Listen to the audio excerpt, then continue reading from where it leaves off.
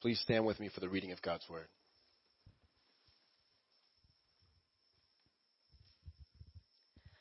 Exodus 20, 1 through 11. And God spoke all these words, saying, I am the Lord your God, who brought you out of the land of Egypt, out of the house of slavery.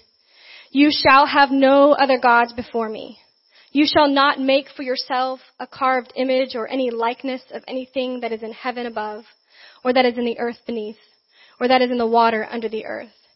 You shall not bow down to them or serve them, for I, the Lord your God, am a jealous God, visiting the iniquity of the fathers on the children to the third and fourth generation of those who hate me, but showing steadfast love to thousands of those who love me and keep my commandments. You shall not take the name of the Lord your God in vain, for the Lord will not hold him guiltless who takes his name in vain. Remember the Sabbath day to keep it holy. 6 days you shall labor and do all your work, but the seventh day is a Sabbath to the Lord your God. On it you shall not do any work, you or your son or your daughter or your male servant or your female servant, or your livestock or the sojourner who is within your gates. For in the 6 days the Lord made heaven and earth, the sea and all that is in them, and rested on the seventh day. Therefore the Lord blessed the Sabbath day and made it holy. This is the word of God.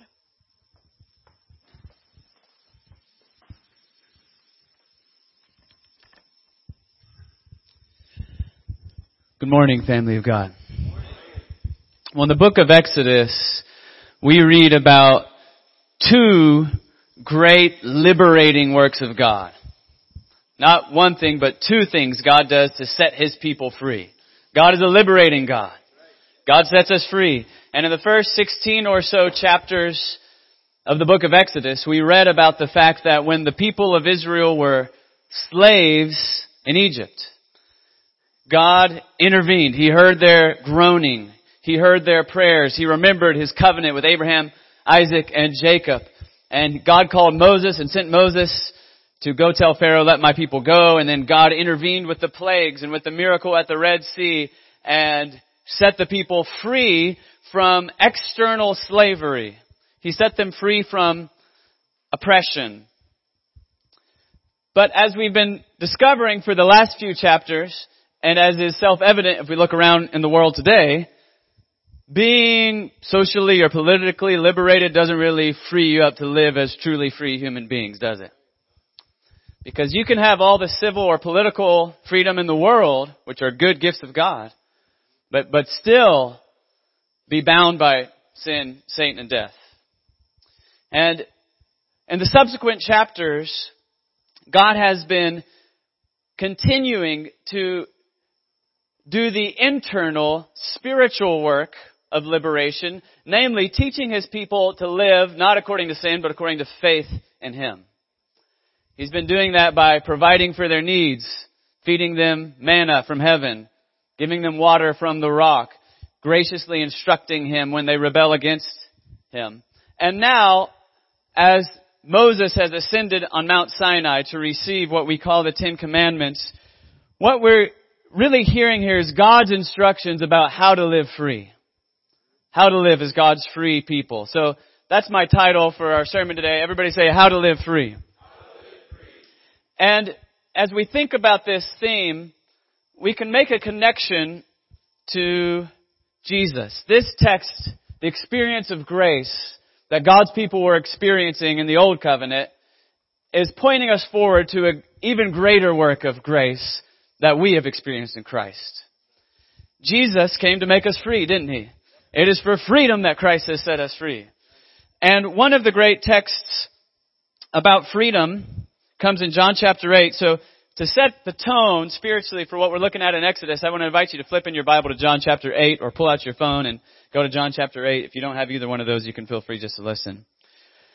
Jesus, the Son of God, died on the cross for our sins and rose again so that by faith in his name we can be forgiven of our sins and brought into a relationship of love, a family relationship, a covenant relationship with God.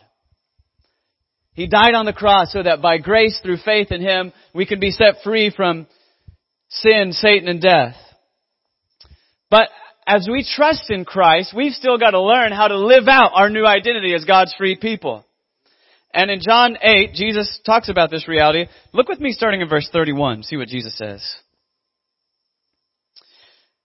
It says, so Jesus said to the Jews who had believed in him, if you abide in my word, you are truly my disciples.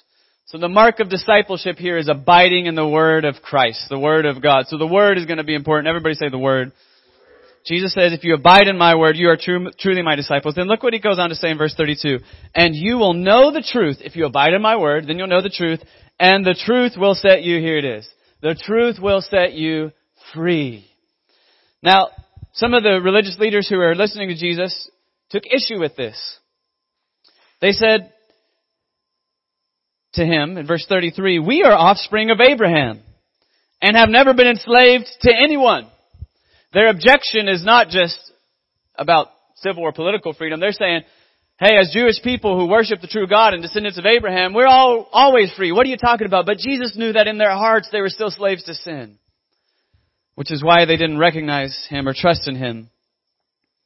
And so Jesus responds, truly, truly, I say to you, everyone who practices sin is a slave to sin. Everyone who practices sin is a slave to sin. Jesus came to break that chain. A second ago we sung, there's power in the name of Jesus to break every chain. And if there's people in here who are dealing with sin that you feel like you can't break certain habits, that could be a substance addiction, that could be generational patterns of family brokenness and problems.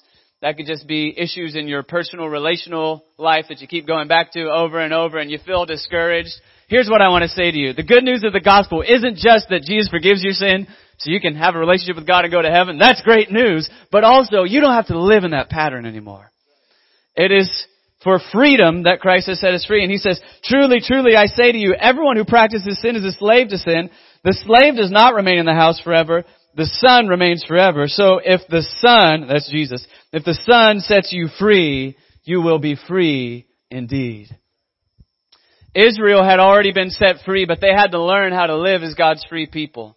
The commandments are not given so that they can earn God's love. He already loved them by sheer grace and invited them into covenant relationship. But now they've got to learn how to live as sons and daughters of the King. They've got to learn how to live free. I'll say a bit more about this in a moment, but traditionally the Christian church has read the Ten Commandments as one of the most helpful expositions of what does it mean to respond to God's love by loving God and loving our neighbors. In other words, if we want to grow in the wisdom for how to live free, the Ten Commandments are a guide for us. So with that in mind, we're going to talk today about how to live free. Now, before we proceed further, I want to invite you to bow your head one more time. And I want to invite you to pray two things silently where you are before I say a prayer, another prayer for us. I want to just invite you, first of all, just to thank Jesus for being the Savior who sets us free. And then I want you to ask for His help, because the reality is in Christ we are free, but so often we get ourselves back into habits as if we weren't. Habits of sin and foolishness. And just ask God, Lord, would you send the Spirit to awaken my heart to your word in a fresh way this morning so I can live out my identity as a free child of God.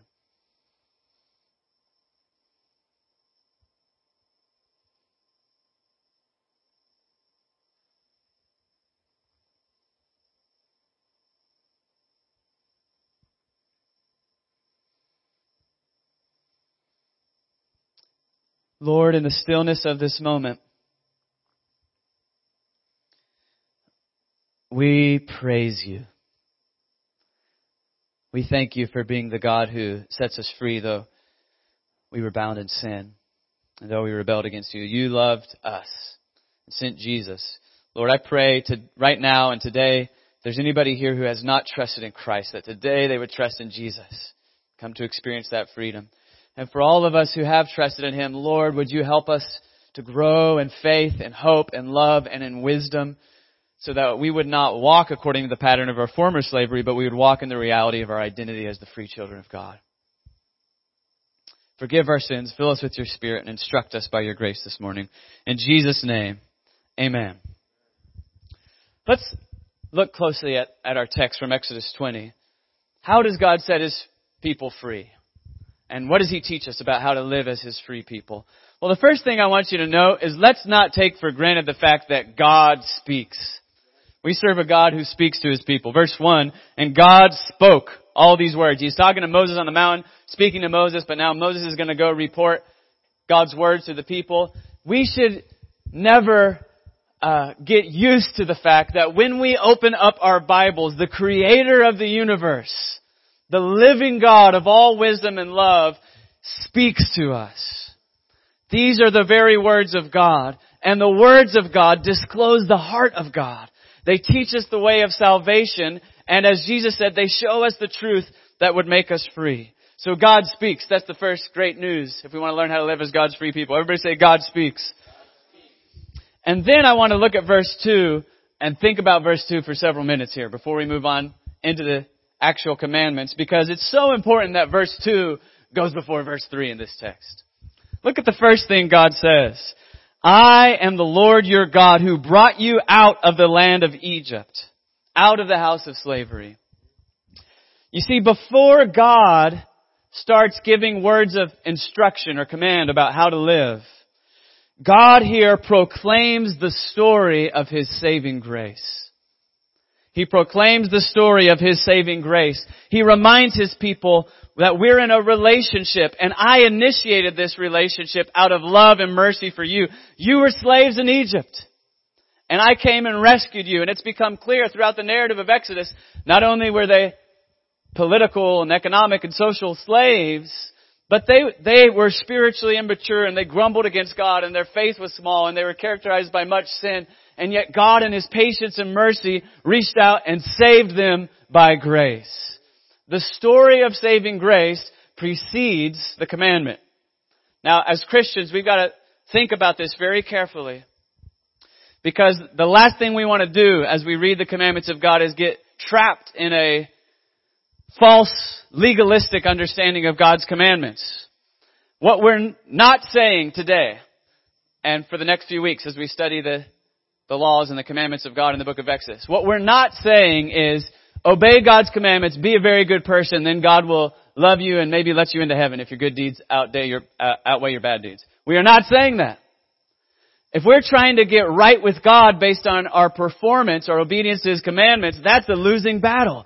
All have sinned and fallen short of the glory of God. We've all broken God's commandments. What's happening here is that a God who by mercy and grace has initiated a relationship with His people is saying, I love you. Now I'm calling you to live responding to my love by faithfully loving me in return, and I'm going to mercifully teach you how to do that. So the gospel goes before the commandment. Second thing I want you to note about verse 2 is that this is what Martin Buber called an I-thou relationship. Now I got to explain that for a second. Martin Buber was a Jewish philosopher, 20th century Austrian Jewish philosopher. And he wrote a most famous book called I and Thou. And the book was complicated and brilliant. It says a lot of interesting things. But let me oversimplify it for you for a moment in order to make a point, because he was deeply influenced as a person of Jewish background by this verse. He says basically there's two ways of relating to the world, relating to the universe: an I-it relationship or an I-thou relationship. An I-it relationship is where we treat other people basically as objects to fit into our story of life, that we use or manipulate according to our purposes, or that we objectify to study and try and figure them out, as opposed to relating to them as persons who are confronting us in a relational way. Now, at times, sadly, all of us probably relate to other human beings with this kind of I-it relationship, don't we? When we treat each other wrongly, when we use and abuse one another, when we treat people maybe in our work or in our family as if they are there to serve our purposes, then we get really frustrated at them when they don't fit into our little vision of how reality ought to be. That's an I-it relationship. An I-thou relationship or I-you relationship is recognizing the personhood of other persons. And if we want to learn how to relate to each other like that, first of all, we have to learn how to relate to God like that. Now look at this text of Scripture. I want you to see something. The God of the Bible is not some impersonal creative force. The God of the Bible is a God of relationship. And look what He says. You might circle that word. I am the Lord your God. So everybody say I am the Lord your God who brought you. Everybody circle that word. Everybody say you. This is an I-you relationship. I-thou. I am the Lord your God who brought you out of the land of Egypt, out of the house of slavery. So we have a God who is our King. He's our Savior. He's our Father. He's our friend. He's interested in personal relationship with you. He initiated this relationship by His mercy and love, and now He's calling us to respond by faith. That's what's happening here. When He says, the Lord your God, not only is He saying, I want a relationship with you, but He's reminding them that they're in a covenant relationship. Covenant has been one of our key words in the book of Exodus, so why not? Let's say it again. Everybody say covenant. A covenant relationship. God has bound Himself to His people and bound His people to Himself in a covenant of love that He initiated. And now, in what follows, as He starts to give commands, He's teaching about how we can live in a healthy relationship with God. Teaching us how to live free. So we can connect the dots between this and John chapter 8. When Jesus said in John chapter 8, if you abide in my words, you'll know the truth and the truth will set you free. He was not saying to His disciples, if you'll obey everything I command you to do, then you'll be forgiven of your sins and you'll get into God's family. No, the only way that they could be forgiven of their sins and get into God's family and become His free children was by grace. That's why He was about to go on the cross and die for their sins. But He's teaching as His free people, now they've got to learn to live out that freedom, which means believing His promises, obeying His commands. It's a lifestyle of freedom.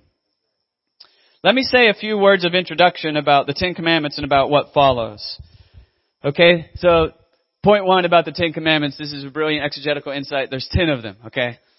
There's 10 of them. And traditionally, Christians have, and Jews also have, split those 10 Commandments into two groups called the first tablet of the law and the second tablet of the law. The first tablet is the first 4 commandments. Second tablet is the last 6 commandments. See how that works? And Christians, when they're teaching about what does it mean to follow God, have frequently made a connection between those 2 tablets of the law and what Jesus says about the great commandment in Matthew chapter 22 and elsewhere. Remember, they asked Jesus, some scribes come and ask Jesus, what's the great commandment? And he quotes Deuteronomy 6 and says, Hear, O Israel, the Lord your God, the Lord is one. You shall love the Lord your God with all your heart, with all your soul, with all your mind, and all your strength. That's the first and great commandment. So love God. That's the first commandment, says Jesus. And then he says, a second commandment is like it. And he quotes Leviticus 19:18. You shall love your neighbor as yourself. So love people. Love God and love people. That's how God wants us to live. We live that way as a response to God's love. That's 1 John 4:19. We love because He first loved us. So the spiritual dynamics of the Christian faith are this. We have sinned against God. We've rebelled against Him, but He never stopped loving us. He reaches out to us by grace and mercy and offers us forgiveness and salvation. When we trust in Christ, He brings us into His family. And the more we understand of His love for us, the more we start to love God in return. And then that love for God gets expressed as we learn to love people in God. And you see that whole structure here in the 10 Commandments. First, in verse 2, God loves us. And now the first 4 commandments, the first tablet of the law, are elaborating for us how do we love God. The first 4 commandments are all about our relationship with God. And then there's a shift in focus. And the next 6 commandments are about our relationship to other people. They teach us how to love our neighbor. How to love God, how to love people in God. That's what we're learning here. Now, before we dive into talking for a few minutes about the specific commandments in this first tablet of the law, let me give you a few thoughts. If you're a note taker, you might want to jot these down because it'll help you as you read through the rest of Exodus and indeed as you read through much of Scripture to think a little bit about, as Christians, what do we do when we read commandments? And in particular, what do we do when we read the Old Testament law, what's called the Law of Moses? Well, there's a lot that could be said about, but let me give a few simple rules of thumb for you. First of all, there's a lot of spiritual benefits that can come to us through reflecting on these commandments of God. And I'll just name 2 of them. First of all, as we reflect on these commandments, they're like a mirror that continues to reveal to us our own sin. I mean, anybody ever pick up your Bible wanting to have a nice, warm, fuzzy devotional thought and instead you walk away feeling convicted like a big sinner when you thought you were doing great? That's not very pleasant, but it's very healthy if we don't want to live in a spiritual fantasy but want to have a real relationship with the real God. Because when the mirror is showing us our sin, what it's doing is not saying God hates you because you're very bad. What it's doing is saying there's still stuff inside of you that is hindering the fullness of your intimacy with God, and it drives us back to the cross, where we recognize our need for God's grace. So we say, God, forgive me for falling short of your glory. Forgive me for breaking your commandments. And please remove anything in me that would hinder that relationship. So the law, the commandments of God, expose our sin and our need for grace in a way that drives us back to Jesus and His cross. But secondly, now that we have this relationship with Jesus based on grace, and our hearts are longing to love God, these commandments can teach us wisdom so that we know how to love God. I mean, one thing that should be self-evident as we look around in our culture is that people are very confused about what love means, right? I mean, just turn on the radio and everybody's singing about love all the time. And you just start thinking, what was that line from The Princess Bride? You keep using that word. I do not think it means what you think it means. Right? Love is something you fall into, you fall out of. It's a very passionate feeling. It leads you to do all sorts of mean and self-destructive things based on the top 40 whatever songs on the radio right now. Love seems to mean I'm drawn to you a whole lot right now sometimes. Or if I want you to love me, it might mean I want you to unconditionally affirm me in everything I do, no matter what. We're very confused about love. The meaning of love is not necessarily self-evident. Now, if we want to know as Christians, what does God even mean by love? First and foremost, we look at Jesus Christ, in whom we see the love of God incarnate. And then Jesus teaches us to read the whole Bible as God unfolds His heart and character and teaches us the meaning of His love. So as we trust in Christ and depend on His grace, now we want to learn to develop the wisdom to actually live a loving lifestyle. The law can help us with that. Final point before we dive into a few brief comments about these first commandments. Traditionally, Christians have divided the Mosaic Law into three categories. This tradition is certainly an oversimplification, and yet, like many oversimplifications, is pretty helpful as a starting place. Which is to say, the three ways that Christians have traditionally from very early times talked about the law of Moses is the ceremonial law, and then the civil or juridical law, and then the moral law. So let me quickly explain what those mean. The ceremonial law is stuff like food laws, kosher laws, right? Or stuff like certain holidays, stuff like the sacrificial system that we read about in Exodus, Leviticus, Numbers, Deuteronomy. And what Christians have traditionally said, because the New Testament teaches it, is that those laws were fulfilled in Christ. As a matter of fact, their main function was to disclose God's character and grace in a way that pointed people forward to Jesus. But now that Jesus is here, He has declared all foods clean. And Paul says in many places it's fine to celebrate those festivals, but we're not bound by them. We shouldn't keep making those animal sacrifices because Jesus has been the once for all sacrifice. So those ceremonial laws were signposts pointing forward to Jesus. The second category of law, the civil law or the juridical law, was governing the people of Israel as a community during the theocracy period with Moses and then through the later period of the kings and so on that throughout the history of the Old Testament. And those teachings can reveal to us some very important things about the nature of God's justice and mercy that can continue to inform the way that we think about how to live in the world today. But ultimately, we're not in that era of history anymore, in that theocracy. So the ceremonial laws do not apply to us directly in the same way. So just to give one example, in Leviticus 19, there's a law to build a parapet, which means a railing around the roof of your house. Now, I don't think you're breaking God's law if you don't have a railing around the roof of your house. That was a civil law. Now, there is a principle there, which during a time period in which people hung out on the roof of their house, it was a way to honor the dignity of human life to build that thing. We could still take that moral principle and find ways to apply it in our life by doing things like not texting and driving or other ways that we do something that inconveniences ourselves out of respect for the lives of others. But ultimately, what Christians have said is the civil law, while it might teach us, it does teach us some things about the character of God, we're not under that law in a direct way anymore. But thirdly, we have the moral law. And the moral law is revealing us things about the unchanging character of God, which is why Jesus and Paul and other New Testament writers quote it all the time. It's when they're teaching us how to live as the people of Christ. So the Ten Commandments has been read as the summary of the moral law, teaching us about how to walk with God in a way that illuminates how we live our lives as God's people today. Okay, got all that? It went really fast.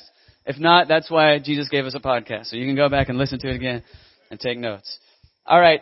Now let's take a few minutes before we get done to get into the meat, the heart of what is God saying in the first tablet of the law. What is He saying?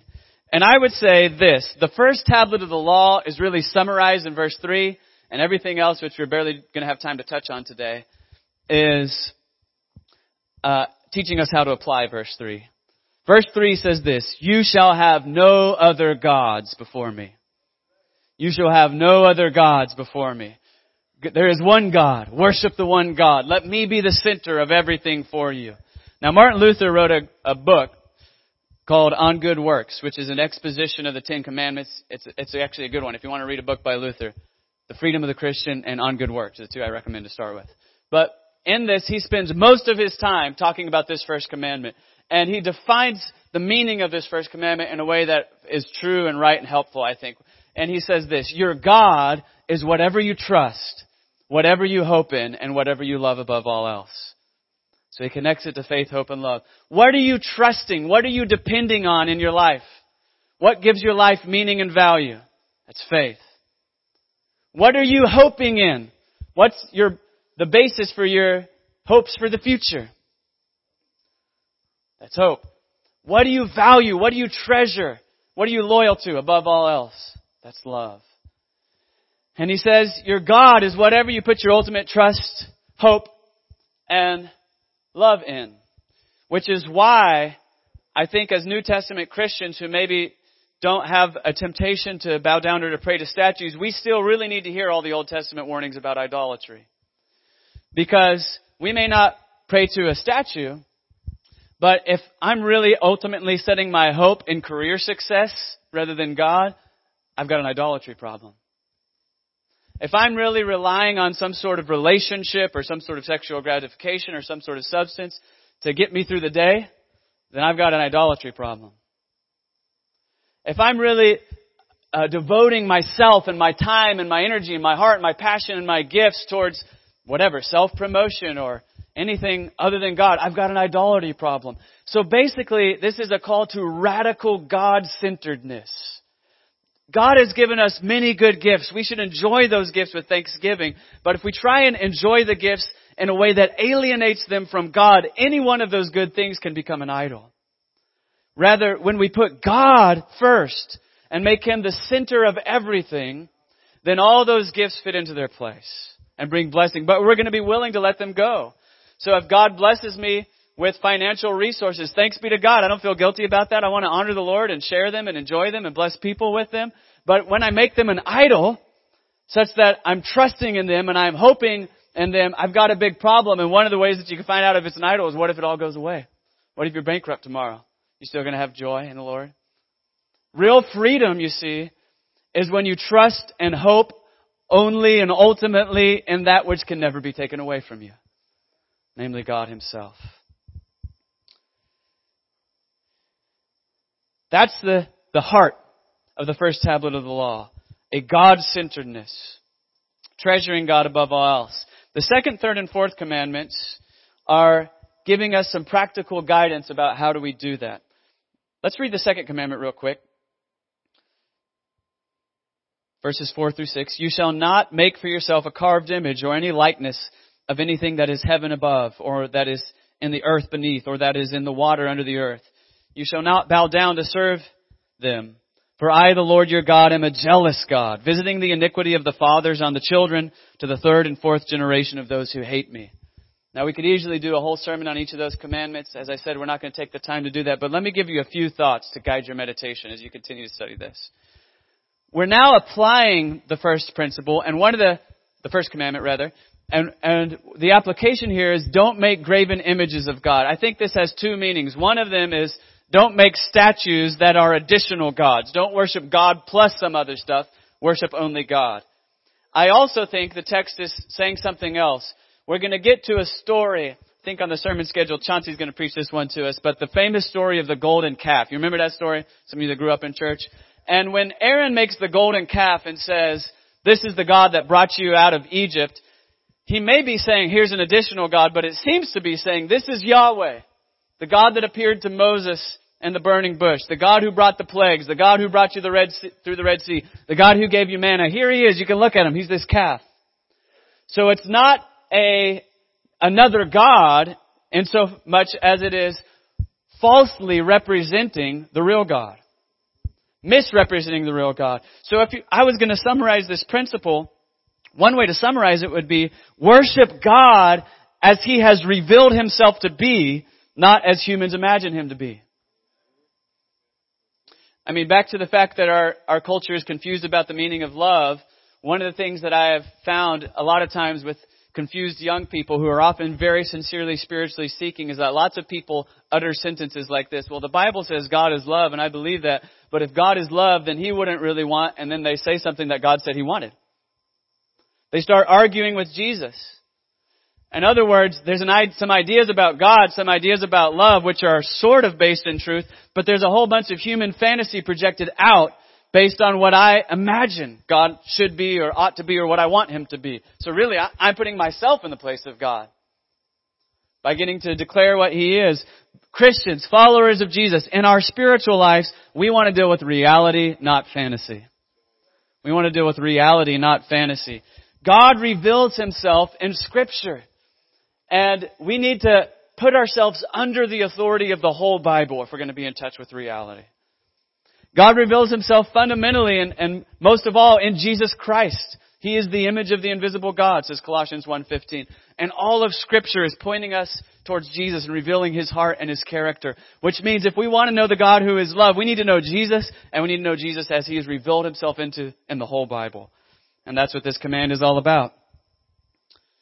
God goes on to say here that He's a jealous God. I'll just make a quick comment about this. When we talk about the jealousy of God, we're not talking about God being needy. I mean, in our human relationships, when you run into jealous people, that's usually not a positive quality, right? Because human jealousy, when we use that phrase, we're usually talking about, here's a really needy person. Talking about codependency, something that our therapist is trying to help us get over. And that's not what's happening here. Because the Bible teaches that God has no needs. If I was hungry, I wouldn't ask you. I'm not hungry, but if I was, I wouldn't ask you. When God says, I am who I am, in Exodus 3, He's teaching that He is the self-existent, all-sufficient, eternally happy one. We know now in the light of Christ that He is God, the Father, Son, and Holy Spirit, the Holy Trinity. The Father has been enjoying the Son and the fellowship of the Trinity from eternity. So He's happy infinitely. He's satisfied. He's all-powerful. He doesn't need anything. So this isn't about God's neediness. Rather, when God says He's jealous, God is speaking to us of the inexorable nature of His holy love. Here's what it means. God will not be satisfied with anything other than your best, even if you are. If you want to give God 20%, God's going to say no. If you want to give God 80%, God's going to say no. If you want to give God 99.999%, God's going to keep fighting for that other 0.0001%. This is inexorable love, which says, I'm going to keep pursuing you until you do love me with your heart, soul, mind, and strength, because that's when you're really free. That's what God deserves, and that's when we're really joyful.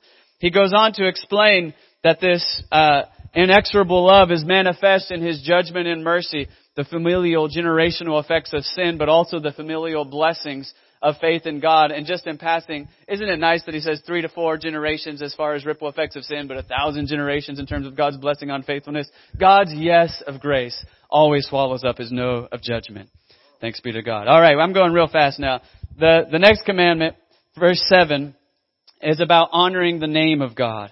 You shall not take the name of the Lord your God in vain, for the Lord will not hold him guiltless who takes His name in vain. God's name in Scripture is tied to His person, His character, and His holy presence. God reveals Himself to us with many names in the Bible. In Exodus, the big name has been Yahweh. I am who I am. He is who He is. We come to know God first and foremost in the Son, Jesus Christ, when baptized into the one name, singular, Father, Son, and Holy Spirit, the Holy Trinity. And what we're being taught here is that if we're going to keep the first commandment, to have no other gods before God, in other words, we're going to have faith, hope, and love in our souls, then that needs to be lived out and expressed in our words and actions. Okay? So we're moving from the internal to the external here. It's one thing to love God within your heart, but it's another thing to live a lifestyle consistently. And really the two can't be separated. The lifestyle reveals what's in the heart. So when we say don't take the name of the Lord your God in vain, I mean on a basic level, don't use God's name as a cuss word, right? That's what your mama taught you when you were a kid. Don't use God's name as a cuss word. We can move beyond that and say don't speak of the Lord ever in a way that is irreverent in any way. But we can move beyond that and say, listen, if you trust in Christ, what are you called? You're called a Christian. You're called a Christian, right? So if you trust in Jesus, you're a Christian. The name of Jesus is up on you, which means if you live a life in the world in which your words and your actions are dishonoring Jesus, you're dishonoring His name. His name is on you. So we're being called here. If God is really first and foremost in your life, then especially with your words here in emphasis, but also with your lifestyle, honor that name. Finally, the fourth commandment here, before we wrap up today, is about the Sabbath. Let's read verses 8 through 11 real quickly. Remember the Sabbath day to keep it holy. 6 days you shall labor and do all your work, but the seventh day is a Sabbath day to the Lord your God. On it you shall not do any work, you or your son or your daughter, your male servant or your female servant, or your livestock or the sojourner who is within your gates. For in 6 days the Lord made heaven and earth, the sea and all that is in them, and rested on the seventh day. Therefore the Lord blessed the Sabbath day and made it holy. Sabbath is a sign of freedom for the people of Israel. I mean, here's something that, just think about this. Think about what this might have felt like for the people of Israel. What have they been doing their whole life? What have they been doing for generations? Working for who? Pharaoh. They're slaves. If you're a slave to Pharaoh, do you get a day off? You never stop working. And if you stop working, what do you get is a whip. And if you complain about the workload, what you get is a bigger workload. Remember that? Earlier, Moses said, let my people go. Pharaoh says, more bricks, and now you got to make your own straw. The crushing burden of work. Some of us, in our sort of American workaholic way, have maybe perverted a good biblical theology of work in a way that we have sort of become our own Pharaoh in our own heads, in which we feel worthless if we ever stop working. The anxiety of being starts bothering us if we ever stop for enough to be silent and to rest. And here's a liberating word. Stop working. Why? Because you don't serve Pharaoh. They didn't serve the Pharaoh. You don't serve the Pharaoh in your head. Who do you serve? The living God. And the living God will take care of you if you just pause for a day. If you just stop and rest.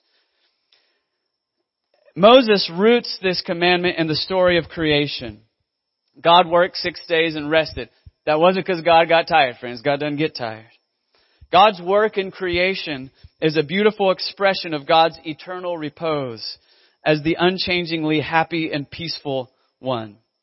All creation and all temporal activity are ordered towards God as their proper end. Which also means, since we are human beings made in the image of God, that all of our activities of work are ordered towards God as their end. And when we stop to rest and worship, we remind ourselves what it was all about. We're not working to try and save the world. We're not working to try and give ourselves a meaningful identity. I mean, sometimes we are, but we're doing it wrong if we're doing that. And when we stop to rest, to cease from labor, to worship God, to hear His word, to enjoy His gifts and His creation, what we're saying is it's not about me, it's about God. Creation is God's gift and my labor is God's gift. In Hebrews chapter 4, we read that the Sabbath points us forward to salvation in Jesus Christ. I don't have time to unpack all of that today, but let me just say 2 ways in which that's true. Go study Hebrews chapter 4. That's one of your assignments for this week. But Hebrews chapter 4 teaches us that the Sabbath is pointing us forward to the reality that in Jesus we can cease from the works of the old covenant. The ceremonial law is abrogated. The civil law is abrogated. That means they're fulfilled and done away with. They don't apply to us in the same way. They're still relevant to us to teach us about God. And the moral law isn't how we get saved. It wasn't actually how they got saved in the Old Testament either. but it's not the basis of our covenant relationship with God. And so we can just rest by faith in the saving work of Christ, even as we look forward to the second coming of Jesus, in which we enter into God's eternal rest. I think there's going to be creative activity, work in that sense in heaven, but there's going to be no tedium and no exhaustion. Doesn't that sound amazing to you? Whew. As a guy who's been really busy for the last 17 years and has 5 kids, when I just think about heaven as rest, I get really excited. Anybody else get excited? Thanks be to God. Now, Christians have differed somewhat about how you are supposed to apply the specifics of the Sabbath regulation in the New Covenant. I think we can have some freedom in that. Most Christians from early times tended to identify Sunday, the first day of the week, with the Old Testament Sabbath and set that day apart as a day of rest, worship, and works of mercy. We can already see this starting to happen in the book of Revelation, chapter 1, verse 10, in which we read this: I was in the Spirit on the Lord's Day. The Lord's Day seems to be referring to Sunday, the first day of the week, which is now, since it's the day Jesus rose from the dead, it was being honored as the Lord's Day. In Acts 20, verse 7, we read, on the first day of the week, when we were gathered together to break bread, Paul talked with them. In other words, at first, the Christian community was meeting on the seventh day of the week as a Sabbath rest in the synagogues, and then they switched. As the Sabbath and the church became distinct, they started meeting on the first day of the week. So for this reason, Christians have traditionally most often said, let's set aside the first day of the week as a day of rest and worship and good works of mercy. And yet there's several things that Jesus and Paul says that may indicate to us a certain amount of freedom and flexibility about this. But here's what I would say. The Sabbath principle, at minimum, needs to be applied in our life in this way. First of all, we need to rest in the saving work of Jesus and build into our lives a rhythm of work and rest in which we're constantly reminding ourselves that God is the Savior and we are not. That's the first principle. Second principle, I think we can honor this by prioritizing corporate worship. And I would encourage everybody, whatever your convictions are about keeping the Lord's Day, that you make sure you set aside at least 24 hours in the week to rest, to cease from all labor. Like, you're not going to die. God's going to take care of you. If it stresses you out to take 24 hours without working, you might want to examine that. Why are you anxious? What's bothering you? What if I just said, I'm going to guard it, not out of legalism, but out of faith, just saying, this is a gift. 24 hours, I'm going to worship and rest and enjoy God's creation. And just see if you die. I bet you won't. I bet you won't. And probably you'll grow in a humility and in a dependence upon God's grace that will be very sanctifying and helpful. All right, well, I'm out of time today, friends, but I want to end by remembering and reminding you about the importance of reading these verses in the light of Jesus Christ, which we said means two things I want to say to you now as we close. First of all, probably as we're reading these, the Holy Spirit is doing some of that convicting work, right? I mean, we could even have public confession. If anybody has ever put anything other than God as first in your life, maybe we could have a show of hands. Listen, all of us have broken this first commandment. All of us have done it. And the good news of the gospel is that God loves sinners who has broken His commandment. Jesus died so that we can be right with God and enjoy peace with God, not based on our performance, but based on His grace. That's part one. But part two is saying, but now, good news of the gospel is not just that you're forgiven and that you have a hope of being with Christ in a new creation, but you actually don't have to continue living like a slave to sin and folly. You can learn to live with the dignity and the freedom of children of God. And what the text is saying to us today is that if you want to live truly free, you need to learn how to live a God-centered life. If you're trying to add God onto your life as a nice little religious ornament, it won't work. You're always going to be a slave to some pathological sin problem. But if Jesus is the center, and if we're worshiping God not as we imagine Him to be, but as He reveals Himself to be, and we're trying to cultivate a lifestyle in which our words and our actions show everybody that God is good, and practice that lifestyle in a rhythm of work and rest that expresses our dependence upon God, now we're learning how to live as free children of God. And if the Son sets you free, you will be free indeed. Why don't you bow your heads with me to pray? Lord, I thank You for this word that you've given us.